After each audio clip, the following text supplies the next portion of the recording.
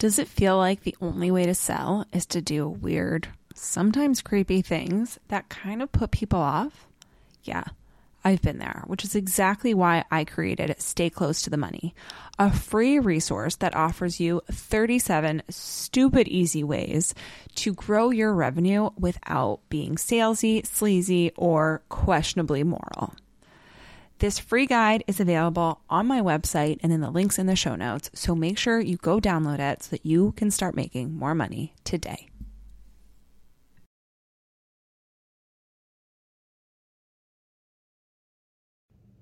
Hello, and welcome back to Strategy Snacks. I'm Frenchie Frenzy, and today we are going to just dive deep into a conversation about clarity in general. Now, every episode of this season so far has segued in one way or another into clarity and the importance of having clarity about your business and about your growth path. But I want to just double click a little bit more about what does that even mean? Like, when we say clarity, what are we even talking about?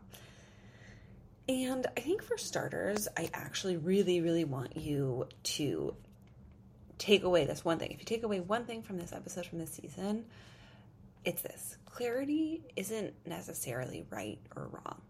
It actually is pretty neutral as an idea.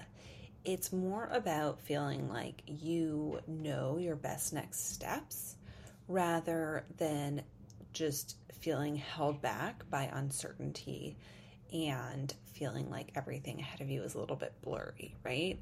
So when I hear my clients talk about this desire for clarity, it's not necessarily that they want it to just like go perfectly, that they can't get on board with the roller coaster, all of those things.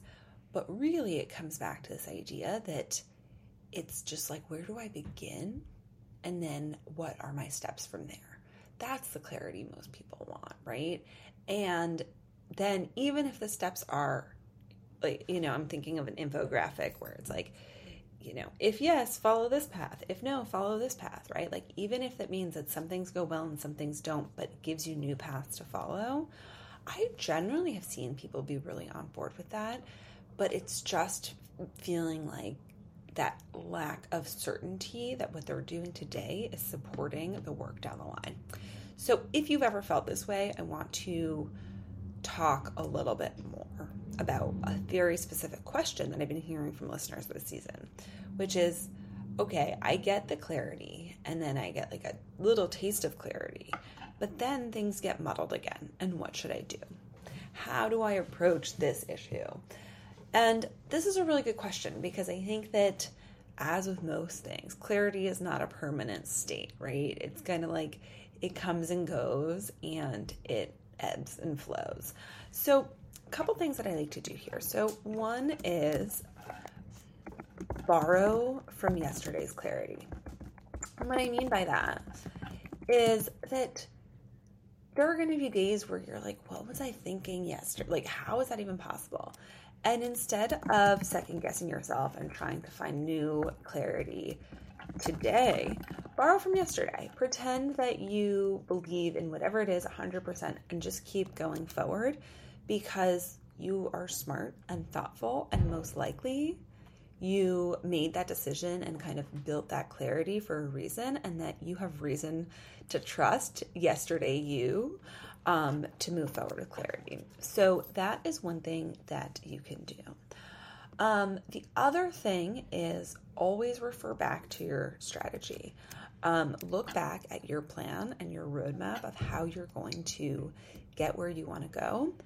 And so you always have that as your source of truth and your primary place to really evaluate is taking X step or Y step most aligned with my strategy, right?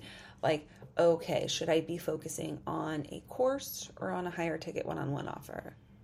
So that is the other key piece, right? When you build a strategy, you have this source of truth that helps you build that clarity and helps you reconnect where you spend your time and energy into your larger goal, which then gets you that clarity that you need. And then the third thing is when you get muddled, ask yourself, is there evidence that's muddling me, or is it more just like stress, overwhelm, self-doubt, right? Like, is it evidence-based or is it feelings-based?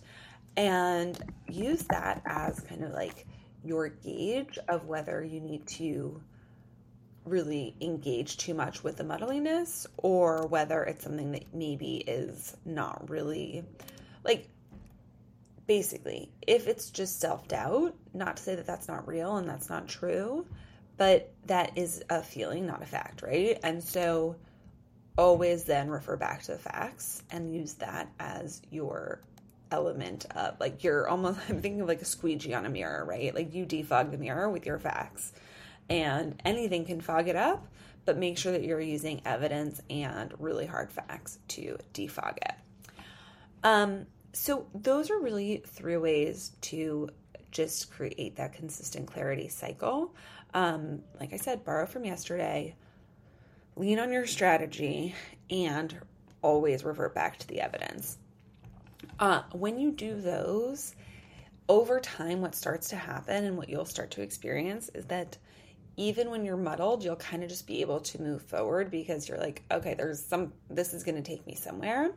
But at the outset, it really is a practice, and it's a practice of doing it kind of over and over again, being intentional in choosing to stay on the course that you want to stay on rather than getting sucked into all the other courses that either shiny objects or our own, mind stuff will kind of try and gear us to.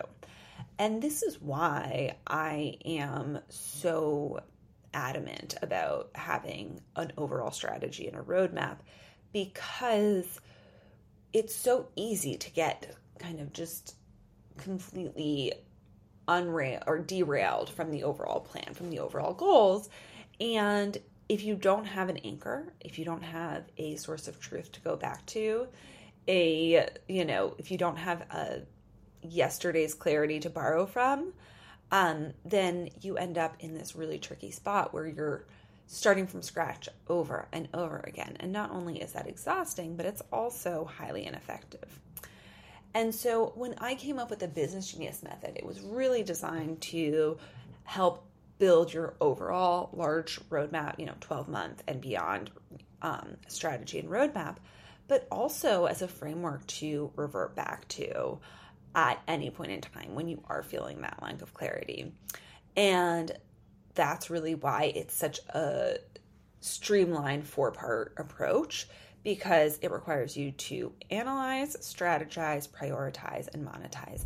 And you can do that, like I said, at every level, right? You can do that at the daily level. You can do that when you're thinking about the next 5 years, but you'll always kind of be using the same approach, which will then help you maintain the consistency that is required for growth, and also you kind of start from the same place of clarity that you can always revert back to.